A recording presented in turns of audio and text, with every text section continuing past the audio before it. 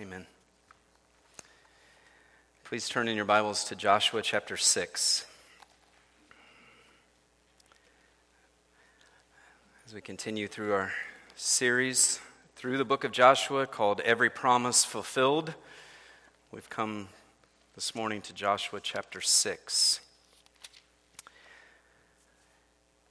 Last week, from chapter 5, we saw the Lord have Israel renew their covenant relationship with Him. God commanded all the males to receive the covenant sign of circumcision, and this declared to Israel that they were marked off as God's chosen people. They also celebrated the Passover for the first time in the Promised Land, reminding them that they had been delivered from bondage by God's sovereign power, and that they are God's people now.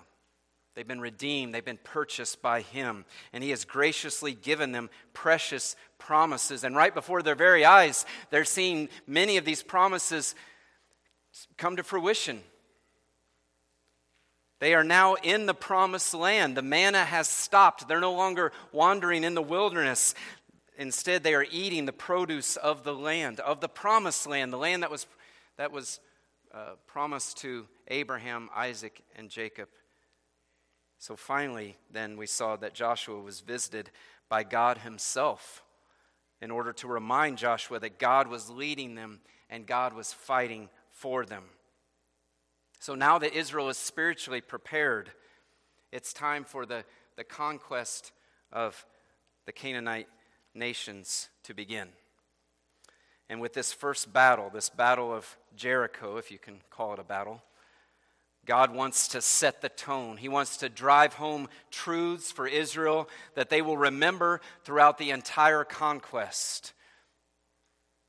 Truths like the other nations are no match for God.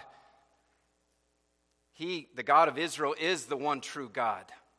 All these other gods of the Canaanites are false. He is the Lord of heaven and earth, and He has promised to drive out the nations from before them, and that God will keep His promises. So all those truths should just be ringing in their ears and being planted deep in their hearts with this first victory. So the title of the sermon this morning is Faith in God's Powerful Promise. Faith in God's powerful promise. And we are going to see some different themes today. We're going to see God's judgment, so we'll be reminded of God's holiness. We're going to see God's power once again. We're going to see God's grace in giving sinful people like Israel promises and even being their covenant God. And then,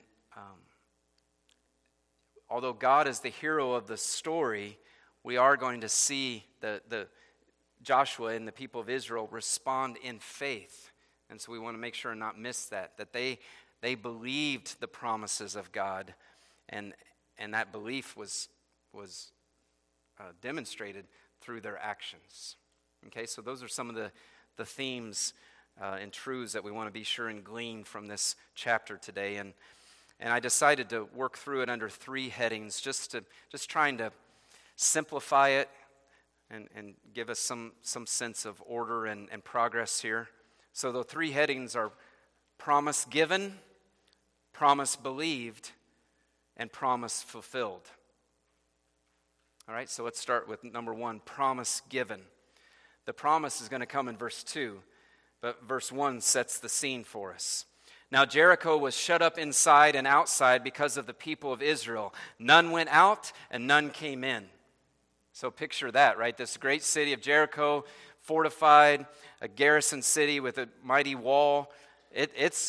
Everything's buttoned up, right? The city of Jericho was bracing for an attack from Israel. The whole city is on lockdown, right? No one is going in, no one's coming out. They are trying to defend themselves against Israel. They've heard, we know from chapter 2 and Rahab telling the spies, right, that all of the city of Jericho was in fear. They had heard of the great deeds of Israel's God, how He destroyed Egypt and delivered them and through the Red Sea, completely drowning the Egyptian army, and how He had done the same thing to the Jordan River, parted the Jordan.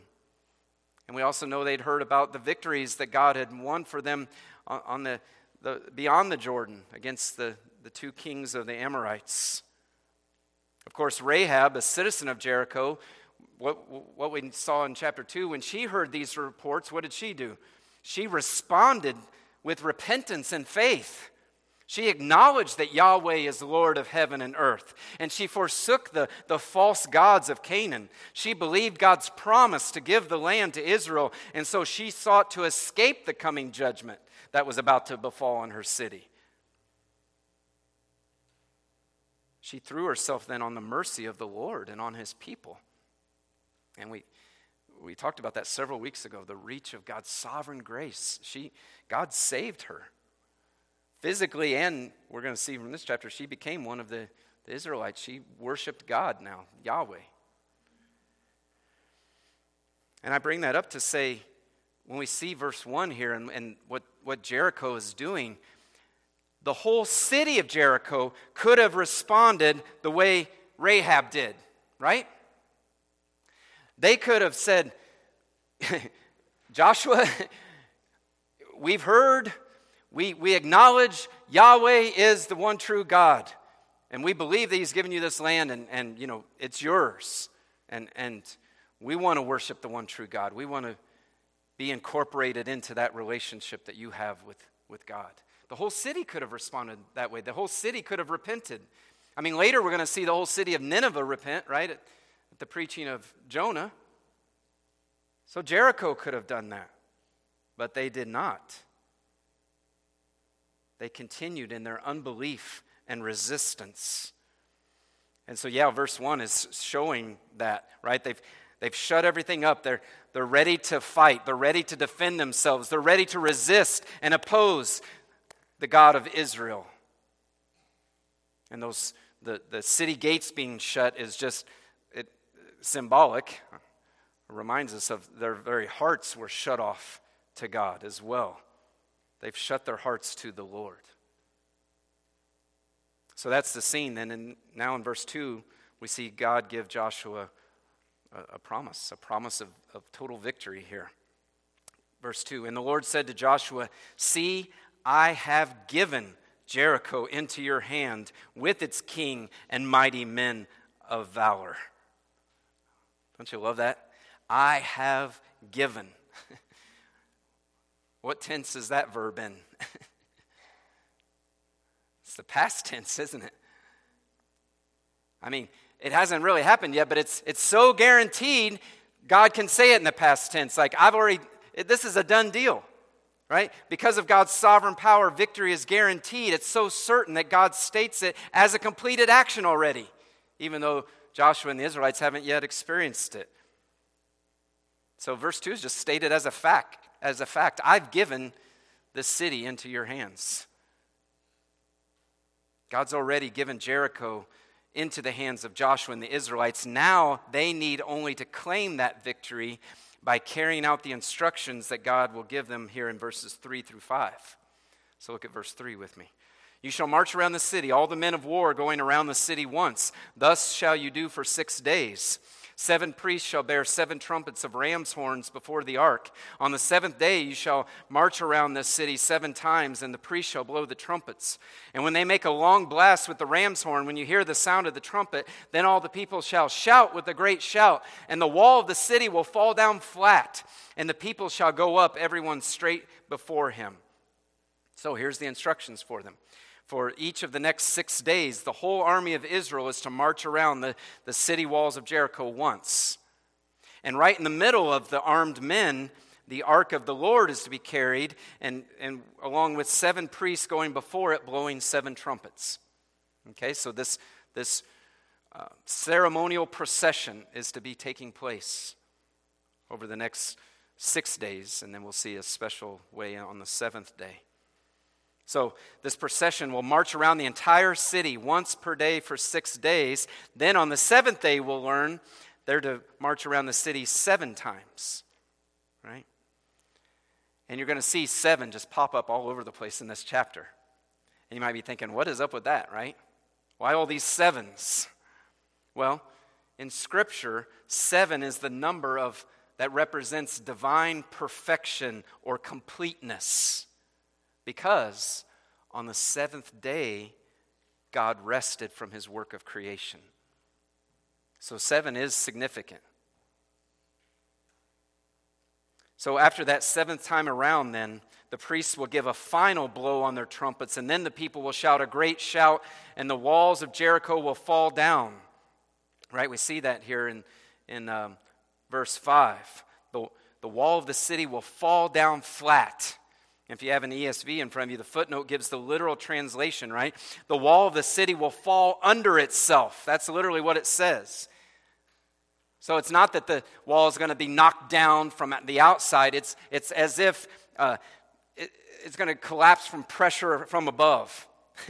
As if God himself was just kind of sticking his finger down on that wall. Boom! It's going to fall down flat. And as you think about this procession, the focus is not on the armed men. No, the focus is right on it's not even really on the priests and the trumpets. The focus is right on the Ark of the Covenant. Just as we saw the Ark have a central role when they crossed the Jordan in chapter 3. Likewise, it has a central role in this, right? Remember, the Ark of the Lord is the symbolic presence of the Lord, showing everyone that God, the Lord of heaven and earth, is the God of Israel. He has made this special covenant with Israel. He is their God. He is with them. And the Lord is in their very midst, bringing about this great victory. So that should be very evident who is doing this. It's God. God has promised Joshua victory over Jericho, and he's explained now how Israel is to participate in that victory. So then in verses 6 and 7, Joshua will relay God's words to the people.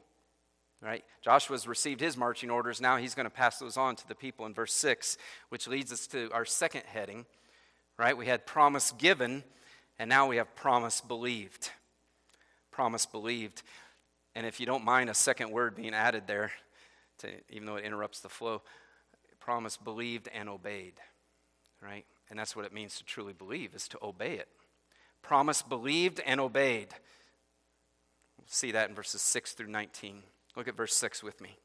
So Joshua the son of Nun called the priests and said to them, "Take up the ark of the covenant and let 7 priests bear 7 trumpets of ram's horns before the ark of the Lord."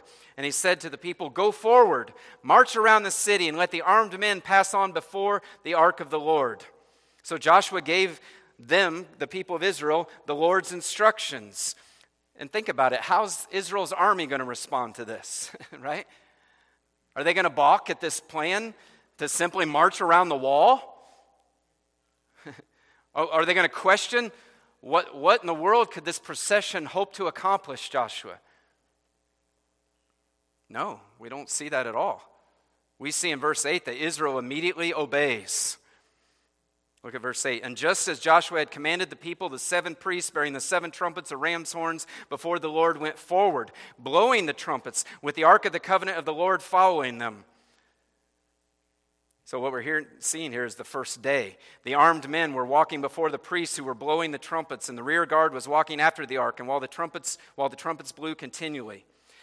We get a little more detail here in verse 10. But Joshua commanded the people, "You shall not shout or make your voice heard, neither shall any word go out of your mouth until the day I tell you to shout. Then you shall shout." So he caused the ark of the Lord to circle around the city, going about it once, and they came into the camp and spent the night in the camp. So there's the first day, right? Israel marches around the wall that first day, just as Joshua commanded. Again, just to get it in your mind's eye, 7 priests blowing 7 trumpets of ram's horns, followed by the ark of the covenant of the Lord, armed men in front and in back. The priests are blowing their trumpets continually, but everyone else is being silent, just marching, right? Joshua told them strictly to be silent until he tells them to shout. 1 trip around, and then they spend the night back in the camp. Then they do the same thing on the second day in verse 12. Then Joshua rose early in the morning, and the priests took up the ark of the Lord.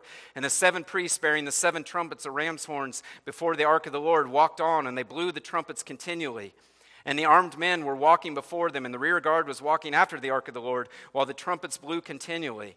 And the second day they marched around the city once, and returned into the camp. So they did for 6 days. right? 6 days, 6 times marching around Jericho with the priests blowing the trumpets before the ark. But then a change comes on the 7th day. Look at verse 15. On the 7th day, they rose early at the dawn of day and marched around the city in the same manner 7 times. It was only on that day that they marched around the city 7 times. See, this is like a religious procession. This is like God claiming this turf. He's saying, I am Lord of heaven and earth. I am the creator. I'm marking this off. This is mine. Verse 16, and at the 7th time, when the priests had blown the trumpets, Joshua said to the people, shout, for the Lord has given you the city. Then we get some more instruction. Verse 17, and the city and all that is within it shall be devoted to the Lord for destruction. Only Rahab the prostitute and all who are with her in her house shall live, because she hid the messengers whom we sent. But you keep yourselves from the things devoted to destruction, lest when you have devoted them, you take any of the devoted things and make the camp of Israel a thing for destruction and bring trouble upon it. But all silver and gold and every vessel of bronze and iron are holy to the Lord. They shall go into the treasury of the Lord. So as we've seen in previous chapters, this seems to be a literary technique that the writer of Joshua uses, again under the inspiration of the Spirit. The verb in verse 16 is probably better translated, Joshua had said, right? But again, the writer likes to do this where it's like things are just coming to a head and you're just starting to get close to where the climax is going to be, and then he inserts some prior instructions by way of Joshua, right? We've seen him do that with the crossing the Jordan, and I think on another occasion as well. But I guess it was a way of him building up the anticipation for this climax to happen. And so that's what we have going on here, right? You have in verse 16, they've gone around the 7th time. Joshua said to the people, shout, for the Lord has given you the city. But we don't hear them shout yet, because then we have this extra instruction given to us that Joshua had given to them at some point. What is that instruction? Well, Joshua tells Israel that all of Jericho, except Rahab and her family, are to be devoted to destruction. And that phrase, things that are devoted to destruction, means to give things over to the Lord as an offering by totally destroying them. We see the gold, silver, and bronze and iron vessels are to be put in the treasury of the Lord, but everything else in Jericho is to be destroyed completely. And we'll see down in verse 21 that includes all the men, women, and children of the city. And I know that this is a hard thing for us today to hear and to try to get our minds around exactly why would God have Israel destroy entire cities? And so we need to just kind of pause and talk about that for a minute. Haven't talked about it yet in the series of Joshua, so now is the right time, I think, as we have this first battle. The conquest of Canaan, bear this in mind, the conquest of Canaan was not only God keeping his promise to give land to Abraham's descendants, and it was certainly that, and we have tried to highlight that, but the conquest of Canaan was also a means of God bringing judgment on wicked nations. And we need to realize that the Canaanites here, the people of Jericho, they were wicked, idolatrous people. Their wickedness is graphically described in Leviticus 18, where it goes into the different sins that men commit, sexual perversions, child sacrifices, other abominations to God, their Creator. And in Leviticus 18, as those are being detailed, then down in verse 24 of that chapter, God says, for by all these things, all those sins, the nations I am driving out before you have become unclean, and the land became unclean, so that I punished its iniquity, and the land vomited out its inhabitants. So God describes what is going to take place under Joshua and the Israelites as a way of purging, as a way of judging and cleaning out the land from its sin, its abominations. Go back even further, back to Genesis 15. And if you remember, that's one of the chapters that talks where God is interacting with Abram about the covenant. First gives it to him in chapter 12. Then in 15 it's ratified. with the sacrifices, and then in 17 it's repeated, and I believe that's where his name is changed to Abraham. But back in Genesis 15, that middle chapter, when God is ratifying the covenant with Abram, God tells Abram that his descendants will be slaves in Egypt for 400 years, and then that God will bring them back to the promised land. And he explains the timing of all that with this statement in Genesis 15:16. And if you're a note taker, I encourage you, whether in your Bible or bulletin, whatever, write down Genesis 15:16. It's pertinent to this when we think about the conquest of Canaan. Because there God is explaining the timing of when this will happen, when Israel will go back into the land and will actually inhabit the land for themselves. He says at the end of that verse, "For the iniquity of the Amorites is not yet complete." Remember, that's what he's saying to Abram at that time. In other words, he's saying, I'm not going to have your descendants go into the land and possess it now. Why? Because the iniquity of the Amorites is not yet complete. But in 440 some years, it will be. And so again, that just kind of gives us the picture of what this looks like from God's vantage point, that God had waited. He had waited 400 plus years, and certainly even before that, right, before Abram. But God waited while the Amorites continued in their wickedness. That's describing the Canaanites as a whole. While they continued in their wickedness, God waited because he is long-suffering. As he's waiting just year after year, generation after generation of all these perversions, the sacrifices, the false worship, the idolatry, the perverting of his law and his ways, God waited. And it's like their sins were just kind of being piled up, like in a bucket, right? Like, I know I've used this illustration before, but like in one of those splash zone areas where the big bucket just fills up to a point, to a point, to a point, to a point, and then finally it's going to dump, right? That's how it was with God's judgment. The sins of the Amorites, the sins of these people of Canaan was just piling up and piling up. God is long-suffering, but there is a point where his patience runs out, and he says, now's the time to judge. Judgment is always God's last resort. And in the case of the Canaanites, it came after generations of them, as the Bible would say, provoking God by their wickedness. Another verse to write down, Deuteronomy 9:5. Moses, as he was telling Israel about going into the land, he says in Deuteronomy 9:5 that it's not because of your righteousness or the uprightness of your heart, talking to Israel, that you are going in to possess the land. But it's because of the wickedness of these nations. The Lord your God is driving them out before you, and that he may confirm the word that the Lord swore to your fathers, to Abraham, to Isaac, and to Jacob. So he told Israel, it's not that you guys are so great that you deserve this land. I mean, you guys are sinners as well, right? But, again, in God's amazing grace, he had made this covenant with them, provided a way for atonement to be made of their sins through animal sacrifices, looking ahead to the ultimate sacrifice of Christ. So he says, it's not that you guys deserve it, but I'm doing this really for two reasons. One, to keep my promise that I've made to Abraham, Isaac, and Jacob, and two, to judge the wickedness of the Canaanites. So we've talked a lot about him keeping his promises, but we need to understand it's also to judge, right? But as we keep that in mind, let us understand that the conquest of Canaan is not ethnic cleansing. Okay, some people will try to, some opponents of the Bible will accuse it of that. This is not ethnic cleansing. This is God judging sin. Another way we could say that is God doesn't hate Canaanites. God hates sin.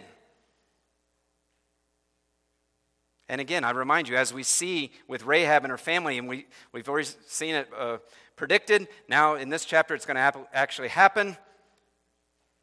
They get spared.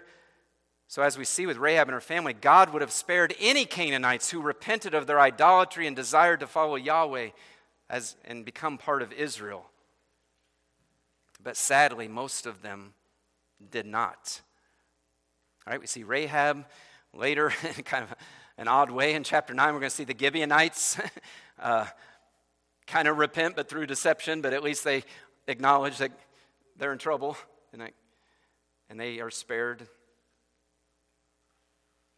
Think about the Canaanites had the testimony of creation. They had God's law written on their heart, or the reality of God and their accountability to Him was on their very hearts. They heard about God's mighty deeds on behalf of Israel, but again, most of them hardened their hearts, refusing to repent, refusing to worship Yahweh. And so just as we saw back in Genesis, God used the waters of the flood to judge wickedness. Here in Joshua, God uses the army of Israel to judge wickedness. Now again, understand, this is not a blank check for Israel. This is certainly not a pattern for God's people for all times. No, this was a specific exercise of God's wrath at a specific time in history. And to just elaborate on that, here's a helpful quote from one of the commentaries I'm using, written by David Howard. Quote, "We should note that the instructions to Israel to annihilate the Canaanites were specific in time, intent, and geography. That is, Israel was not given a blanket permission to do the same to any peoples they encountered at any time or in any place." Let me pause that and just say, when you look back in the law, there's certain commands for Israel and how they conduct warfare outside of Canaan, or separate from this conquest. There were rules they were to follow, and then there were these rules for the conquest itself. Okay. Israel's not given blanket permission to do the same to any peoples they encountered at any time or in any place. Continuing in the quote, "It was limited to the crucial time when Israel was just establishing itself as a theocracy under God to protect Israel's worship as well as to punish these specific peoples." So there's yet another purpose behind this that came out in that. Did you notice that? And that the Bible explains that. Joshua was not only executing God's judgment on the wicked pagan nations, but remember, what's he doing? He's establishing Israel as a theocracy in the promised land. And Deuteronomy chapter 20 explains that destroying the Canaanites was for Israel's protection. Another important passage, cross-reference, Deuteronomy chapter 20, verses 16 through 18. "But in the cities," I'm reading it now, "but in the cities of these peoples that the Lord your God is giving you for an inheritance, you shall save alive nothing that breathes, but you shall devote them to complete destruction." Right? Same phrase we see in Joshua. The Hittites and the Amorites, the Canaanites, the Perizzites, the Hivites, and the Jebusites, as the Lord your God has commanded. Here's the reason, verse 18.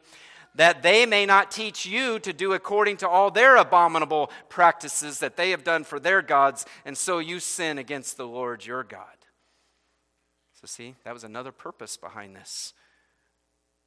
God didn't want those Canaanites influencing Israel. And we know how easily influenced they were, right?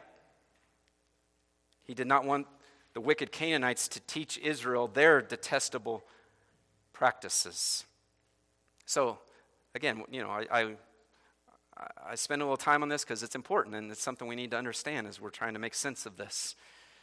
The conquest was a specific situation for the nation of Israel under the Old Covenant. And again, even they were not allowed to just do this throughout their history, right?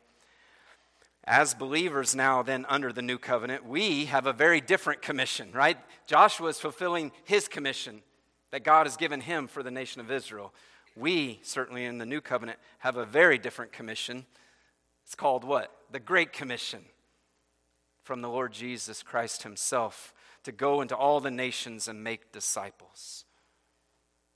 So again, we talked about this in Sunday school, but we have to be very wise and careful when we interpret our Bibles. We don't just take something that Israel did and say, "Oh wow, that's prescriptive for us to go do now."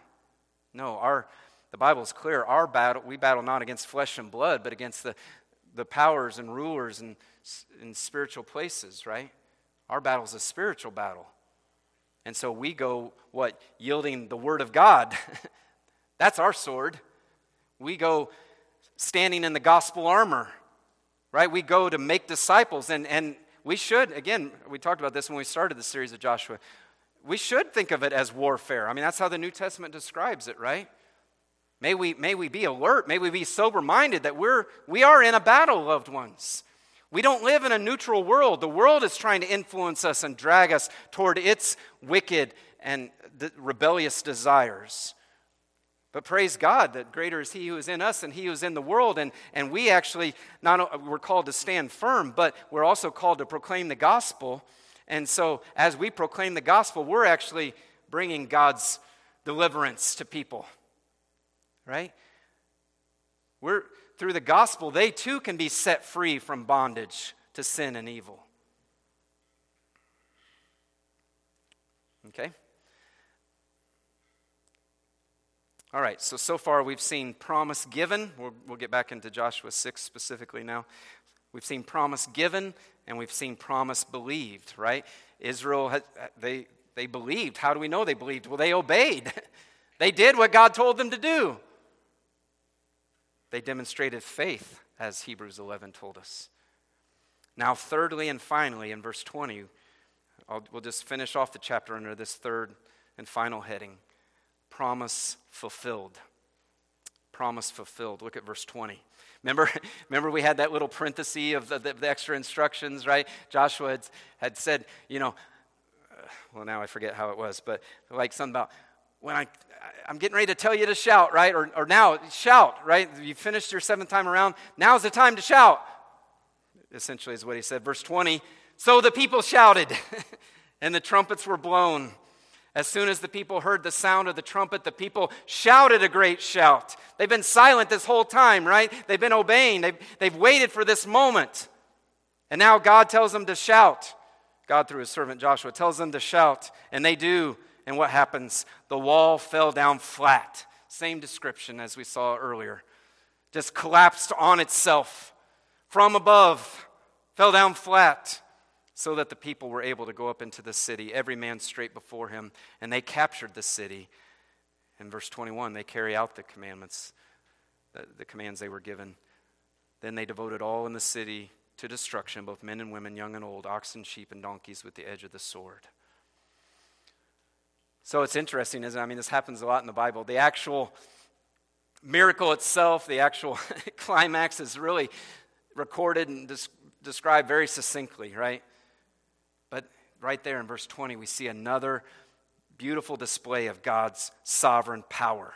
As soon as the people shouted, the great walls of Jericho fell flat. Again, think about that. This was the best that sinful man could do. I mean, I'm sure they'd put all their technology, all their engineering, all their reinforcements, all their hopes were in that wall, the wicked people of Jericho. But it was no match for God. Right? I'm thinking about how the way the Psalms describe stuff. He probably just blew on it, right? Boom. All their opposition, all the resistance was no match for God's mighty power.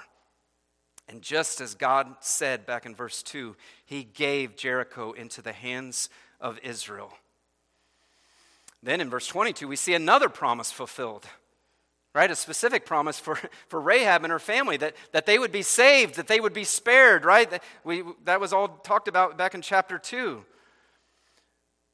Verse 22, but to the two men who had spied out the land, remember those guys? Joshua said, go into the prostitute's house and bring out from there the woman and all who belong to her as you swore to her. Kind of interesting to think about what that must have looked like, because remember, we know that her house was in the wall. So, she had the scarlet cord for one thing, but I'm guessing it was pretty easy to find her house, because it was probably all that was left standing, Verse 23. So the young men who had been spies went in and brought out Rahab and her father and mother and brothers and all who belonged to her. So she had obeyed, right? She had done what they said. You bring them all there. That's the only way they're going to be safe. You bring them into your house. And they brought all her relatives and put them outside the camp of Israel, and they burned the city with fire and everything in it, only the silver and gold and the vessels of bronze and of iron they put in the treasury of the house of the Lord. But Rahab, the prostitute, and her father's household and all who belonged to her, Joshua saved alive. And she has lived in Israel to this day because she hid the messengers whom Joshua sent to spy out Jericho. So Rahab and her family are saved from destruction. Rather than them being devoted to destruction, they have devoted themselves to God by leaving their Canaanite paganism and becoming part of Israel and worshiping Yahweh. The account ends with Joshua declaring an oath in verse 26. Joshua laid an oath on them at that time, saying, "Cursed before the Lord be the man who rises up and rebuilds this city, Jericho. At the cost of his firstborn shall he lay its foundation, and at the cost of his youngest son shall he set up its gates." Because Jericho was the first city of the conquest, there was a symbolism here, right? And so it was to remain in ruins as an ongoing symbolic reminder of God's power and God's judgment against sin. So therefore, Joshua is saying, anybody who would try to rebuild this, that's an act of rebellion against God. So Joshua warns, whoever tries to rebuild this, you're going to lose your firstborn son and your youngest son. And if you're interested, that actually happened. 1 Kings 16:34, the words of the curse come true for Hillel of Bethel, who loses his sons when he rebuilds Jericho. Then in verse 27, we see yet another promise from God fulfilled, right? I mean, and we've seen this theme throughout, but again, these are, I say promise, these are things that God was telling Joshua would happen, and they're happening. So the Lord was with Joshua, and his fame was in all the land. See the connection there, right? Why is Joshua famous? Because God is with him. And everybody's seeing that from what's been taking place. God promised Joshua back in chapter 1 that he would be with him. Again, in chapter 3, God said he would be with Joshua. And in chapter 3, that was in regard to the crossing the Jordan. He said, "I'm going to exalt you before all Israel." And we saw once they crossed Jordan, that did happen. Joshua was being exalted before all Israel. And they're saying, wow, just as God was with Moses, now he's with Joshua. You are definitely our chosen leader. We're going to obey you and follow you. Well, now Joshua's fame is spreading, not just in Israel, but it's spreading even beyond. That's what it says. And his fame was in all the land. It spread through all the land of Canaan. And of course, as his fame spreads, that the ultimate glory goes back to God. The God of Israel is the true God. He is fighting for his people. He is accomplishing these great victories for his people. He's keeping his promises. And so as we wrap this up today, I want us to see from the fall of Jericho, again, some themes, right? That God is powerful, that he keeps his promises, and that on the basis of his promises, we are to respond with faith-filled obedience. That's kind of the application I want to hone in on. That on the basis of God's promises, we are to respond with faith-filled obedience. You saw the two people that were mentioned in Hebrews 11, right, that are in this story. I say people, two groups or whatever. Rahab is mentioned, and the people, Joshua and the people of Israel are mentioned. That they had faith in the promises of God, and that faith resulted in them taking action, in them obeying God. We've also seen today the judgment of God against sin. And so it's an appropriate time to just talk to any today who is not a follower of Christ. Again, I know we're in a different culture, different context, but it is the same God, and we're reminded that he is holy, and that he takes sin very seriously. And all these judgments that we see play out in whether it be the Old Testament or maybe even the New, those are all just foretastes of a final judgment that is coming, the Bible says. Jesus has already lived and died and rose again in the place of sinners, and now he reigns at the Father's right hand in heaven. And the Bible says one day he is coming again. He's coming again to gather his own, to raise them from the dead, to usher them into his eternal kingdom. And also he's coming to judge his enemies once and for all. And just as we said, God is long-suffering. He is patient. The New Testament says he's not willing that any should perish, but that all should come to repentance and faith in Christ. But there is a day that his patience will run out. And again, only God knows the day, but there's a day when Christ will return, and it'll be too late to turn from your sins. It'll be too late to forsake your living for yourself. It'll be too late to embrace Jesus as Savior, to say, yes, you are Lord, I want to live for you. And so if any of you have not done that today, I urge you to do that, and I want you to know there are some promises in the Bible about doing that. Right? We're all sinners. We're all sinners who need a Savior. And by God's grace, many of us have trusted in Jesus as our Savior. And I would urge everyone to do that. God has made some powerful, gracious promises about doing that. That though your sins are like scarlet, you will be white as snow. Because Jesus' life, death, and resurrection will have paid for your sins. The Bible uses the language, His blood will have cleansed you from your sin. You'll be credited with His perfection in God's eyes. And so you'll be white as snow. Another promise that Jesus said, talking about those who needed rest for their souls. They were weary of trying to work and trying to earn their way to heaven, trying to earn favor with God. Jesus said, come to me, all of you who labor and are heavy laden, and you will find rest. Another promise, for God so loves the world that He gave His only Son, that whoever believes in Him will not perish but have eternal life. Whoever believes in Him will not perish but have eternal life. That means by faith embracing Him as Savior and Lord. Another promise that Jesus gave. Everyone who has left houses or brothers or sisters or father or mother or children or lands for my name's sake will receive 100-fold and will inherit eternal life. So there are some beautiful promises given to any who would turn from their sins and come to Christ. And in order for you to experience those promises, you must respond in faith. You must believe. You must come. You must forsake and follow Jesus. Respond in faith, a real faith that is accompanied by action, a faith that admits you're a sinner, a faith that believes that Christ alone can save you, a faith that embraces Him as Lord and desires to follow Him with your life. Not perfectly, but you want to follow Him and grow closer to Him. A faith that turns from the way of sin and trusts in Christ alone for your eternal salvation. A faith that forsakes living for yourself and instead choosing to follow Christ as Lord and teacher, to learn from Him, to grow from Him. If you respond in that kind of faith, then all those promises I said earlier will be yours. You'll be washed and be white as snow. You'll have eternal life. You won't perish, and that means be punished eternally.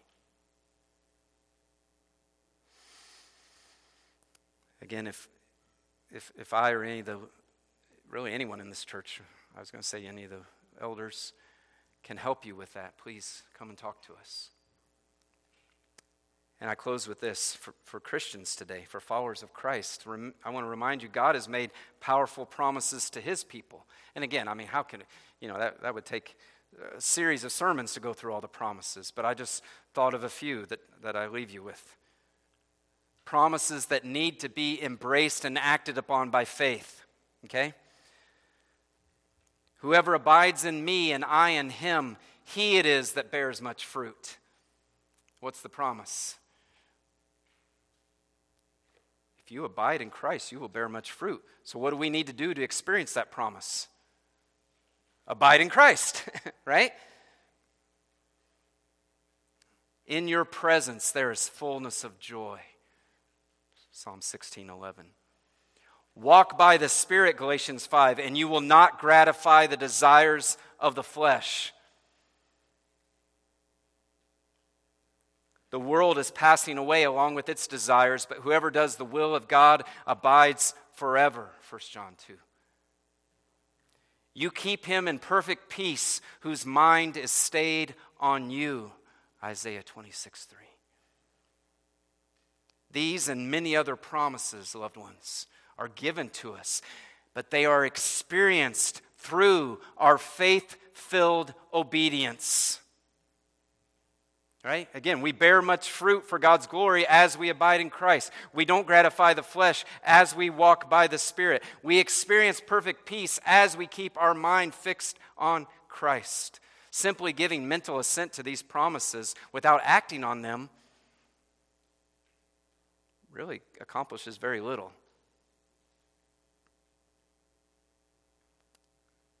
One more quote, this time from commentator David Jackman. Said, obedient action in response to divinely given promises is the channel by which the sovereign grace of their covenant Lord is experienced in the lives of his people. Do you get that picture?